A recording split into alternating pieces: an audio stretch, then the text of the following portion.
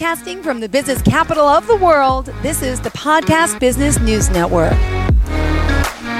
We are back with our friend Jesse Poppick, who's here as a consultant, as a coach, as a awesome guy, sex educator. He's got so much under his belt in life, and he's helping so many people with his courses, with his one-on-ones, and he's also very honest, known as an honesty coach. Welcome back, Jesse. How are you?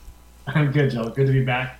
Appreciate the intro. And today, I like that you left sort of the intro with the last word being honest. Yeah, today, good. That's what I want to talk about today. All right, about being honest. What is honesty, Jesse?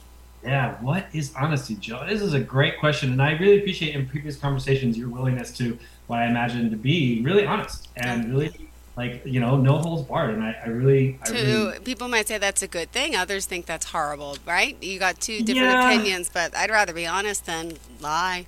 Yeah, I'd rather be honest than lie as well. And I think that there's a distinction that needs to be made between, being honest and being brutally honest. I think that some people, rush to this idea that brutal honesty is great, and I'm not a believer in that approach.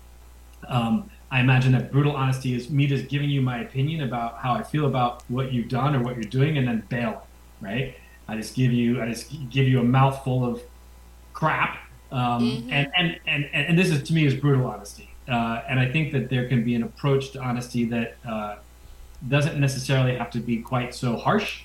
And keep in mind too that the harshness is usually in the eyes of the receiver of the honesty, right?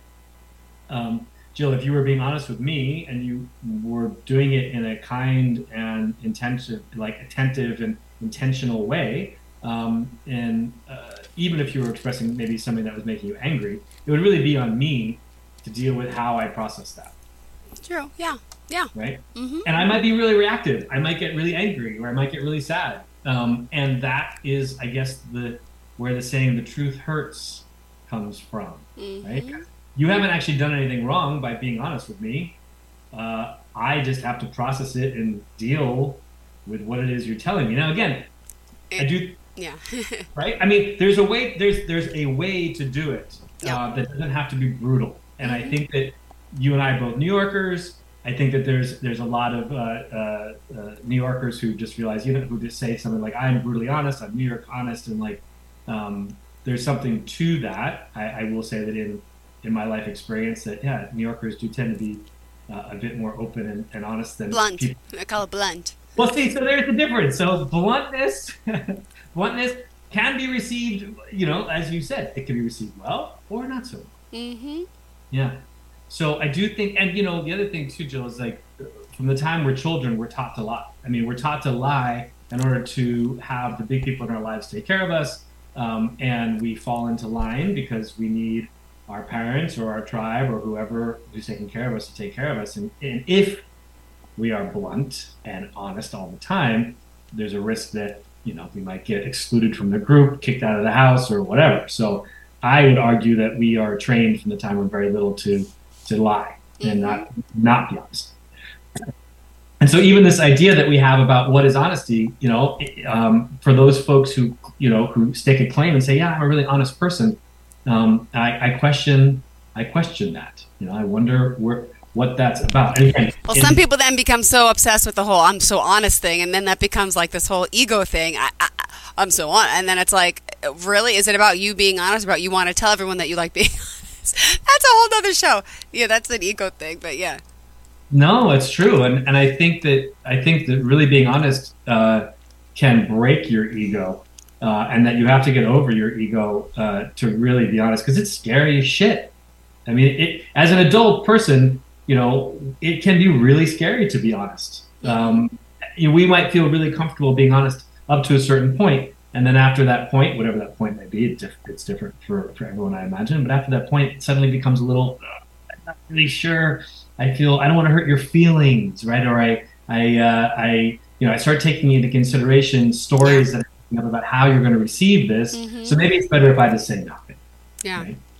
And I think that's a distinction that needs to be made clear as well, right? Honesty isn't exclusively in the realm of lying. Honesty also is in the realm of withholding.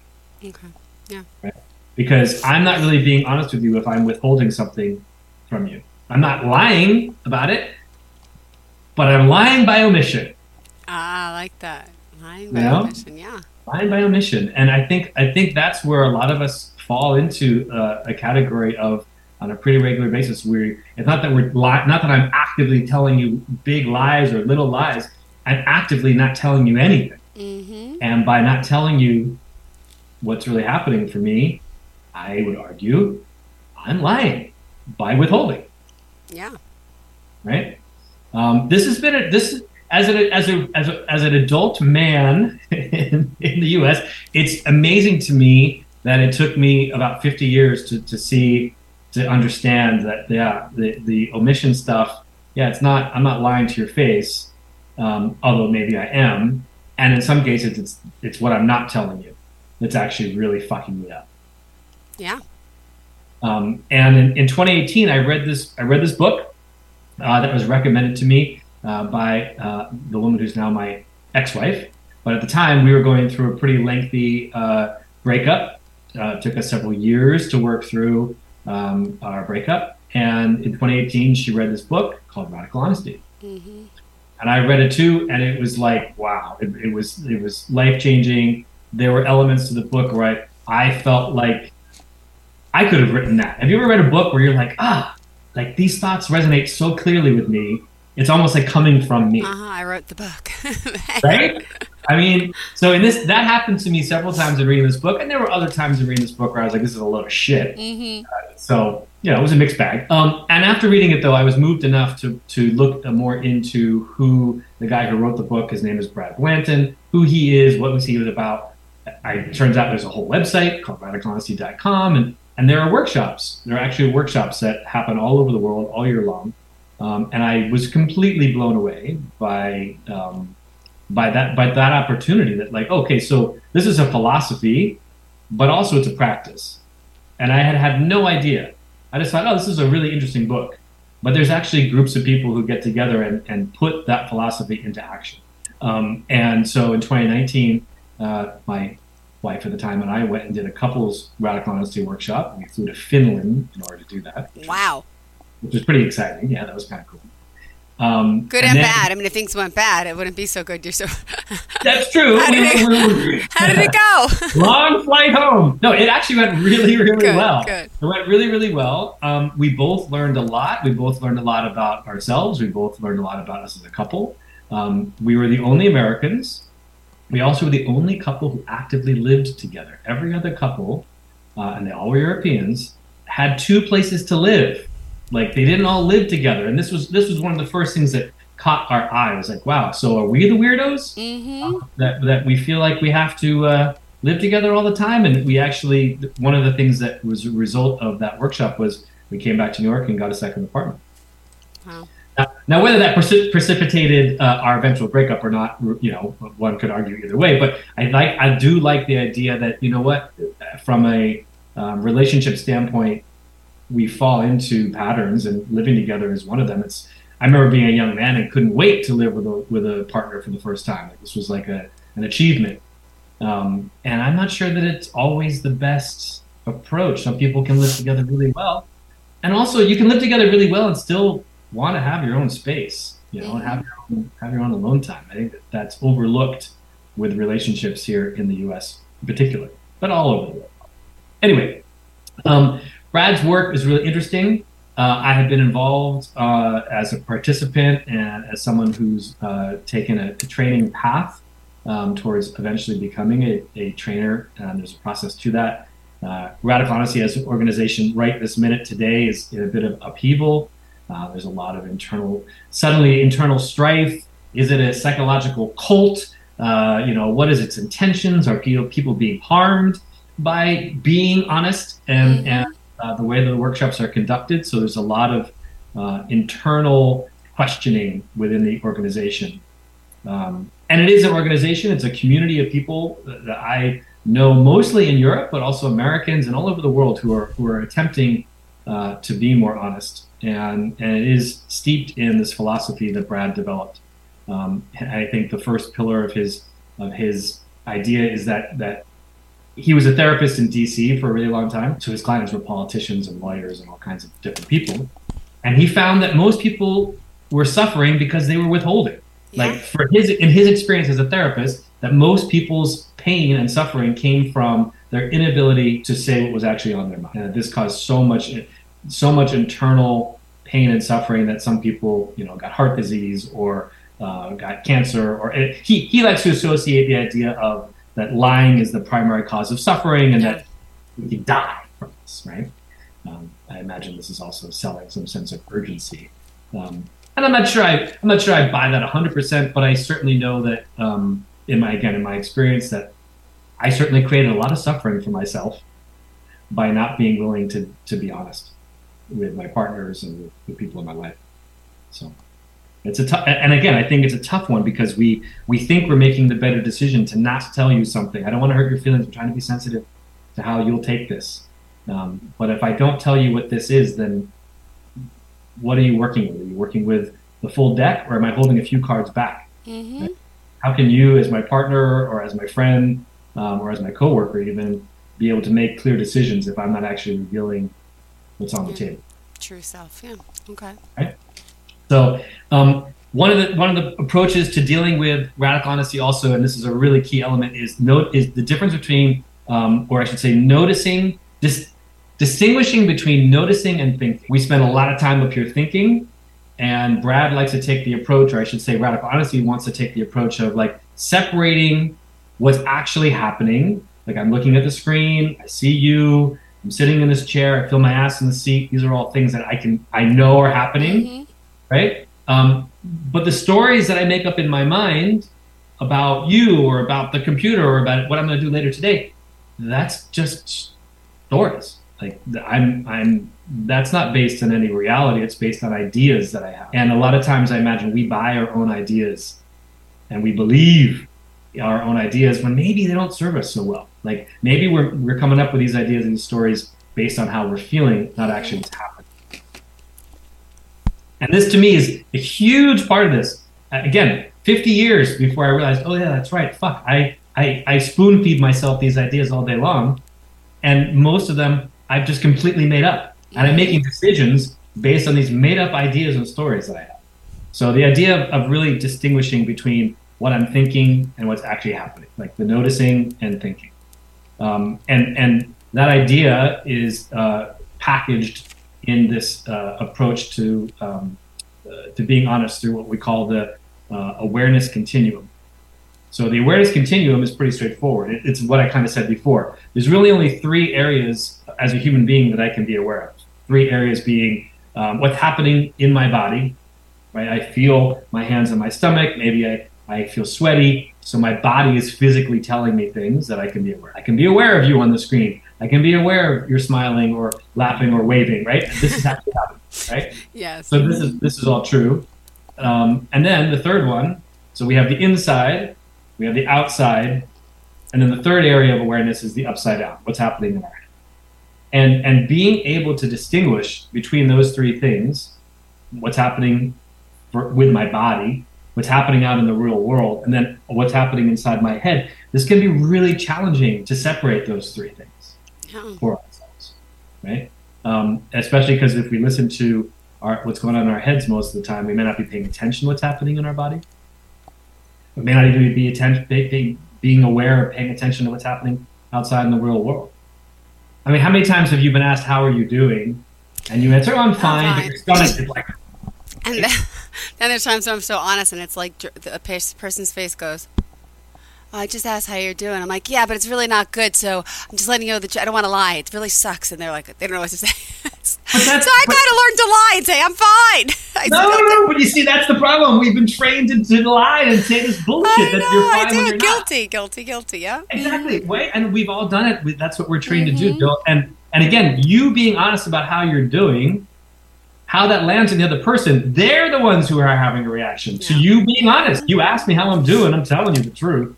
Oh, I'm sorry this makes you uncomfortable, but this is not my problem. This sounds like a you problem. Yep. If you ask the question, I'm being honest with you, how you receive that, well, maybe next time think before you ask that question. Are you really interested in hearing the answer? True. Or are you really interested in hearing the truth when you ask me that question? Yeah.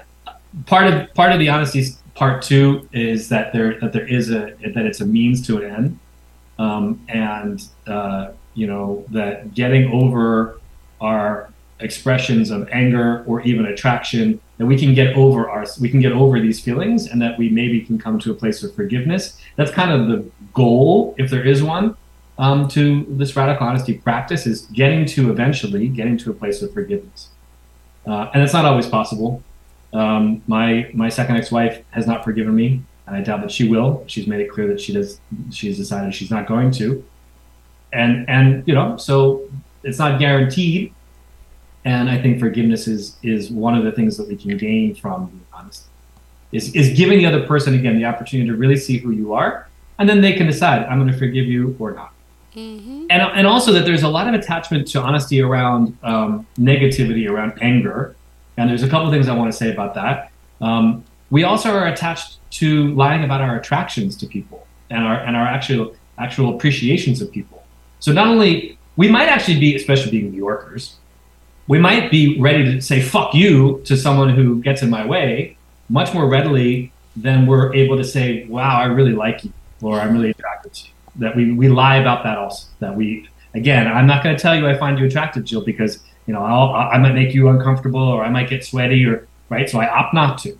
Mm-hmm. So I want to be clear that this approach to honesty isn't just around the negative and around expressing their anger, but also the positive. True. Right? We tend to put people on pedestals, whether we're angry at them, we put them up here so I can get angry. We put them up here if we appreciate them, and we're all just people, right? So the pedestal doesn't really ever work in anyone's favor. It really it allows for a lot of dysfunction, as opposed to bringing you back down to my level. And now we can just talk as human beings. And so part of the practice is also to get over our anger, but also to get over our appreciations. And I don't mean get over them to get rid of them, but to get over them to equalize the playing field. So that's right. And this is also really challenging.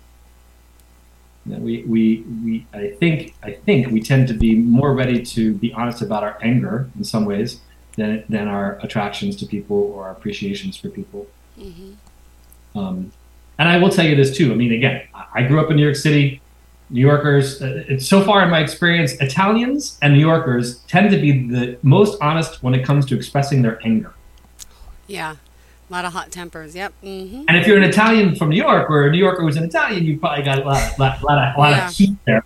Mm-hmm. And in my experience doing these radical honesty workshops, and I've done quite a few, is that there are a lot of people who don't get angry, who have been told their whole lives not to get angry. Huh.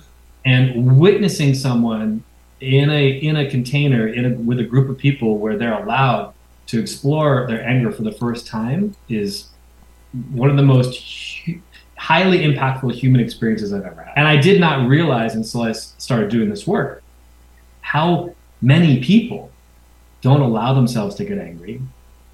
They don't know how to express their anger. They've stuffed it down for decades. This to me was a shock, because I was raised here. I was raised with a family that allowed me to get angry and express my anger, with the reassurances that there would be no love lost, that my parents would still love me, that I could still love them and express the anger. This was a healthy part of my childhood. There were parts that weren't so healthy, but expression of anger was accepted. And I am constantly in awe of people who come to these workshops who were not raised that way. And we all have our own issues and our own problems, but this inability to safely express anger, really moving. Quite honestly, like, all but honestly, but like in the workshops, I know. But I mean, like, I can't even express to you in words, Jill, like how powerful it is to watch someone, slightly raise their voice for the first time, let alone like have a full expression of anger and like have the feeling that they have. I'm getting tingles in my arms just talking about it. And that's the other thing too, is that relating back to what's happening in your body and talking about that, like paying attention to what your body is telling you. So that if you are really happy or you're really sad or you're really angry, that your body is also like part of that expression, that you can say, yeah, I'm feeling tingles, or I'm feeling sweaty, or I tighten my throat. Like that can also be part of the expression of that honesty. Your body's a part of it. Got it. Jesse Poppick, just to let you know, if you are tuning in, we should establish we are talking to Jesse Poppick. And how do we reach you? Well, the website is jessepoppick.com, JESSEPOPPICK.com. I can't believe we've already blown through 23 minutes. I know. We still got 3 minutes left. Go for it. We got a few minutes left. So email me at you@jessepoppick.com. Check out the website. I do honesty coaching. I do sexuality coaching. I do sales coaching. And next week, I actually want to speak with you about incorporating honesty in sales. Okay. Because this is, again, I think a topic that people have that type of reaction. Like, whoa, you're going to talk about honesty? Well, I think about car salesmen. I do. And I know some. And I know some really good, kind ones. But I know some really leechy, like dirty, like lying type ones. And I'm like, I'm a good censor of people when you walk in, but that's a whole nother approach with sales. Like, do you approach the client? Do you let them have their space? Do you be aggressive? Do you not? It's like, just be you. But, I hate salespeople that are too pushy, that are too... Some people, though, need that to kind of get their claws in, and it makes a sale. I get it, but I'm not that person. Yes, I would argue that no. I'm going to make a whole discussion with you next week good. Around that idea that, like, there's probably better ways to sell stuff to people. All right, we'll talk about it. Jesse, Good. So Jesse, in the meantime, if we do want to reach out to you, do you offer initial consultation, a discovery call with someone? Absolutely, free consultation. You can, if you go to the website, jessepoppick.com, you can easily sign up for a half-hour consultation. We can see, we can find out what's going on for you. We can check each other out enough to see if it makes sense to work together and on what, and go from there. So awesome. Check it out. Thank you so much, Jesse. Have a fantastic day. And to everyone else, stay tuned. We'll be right back.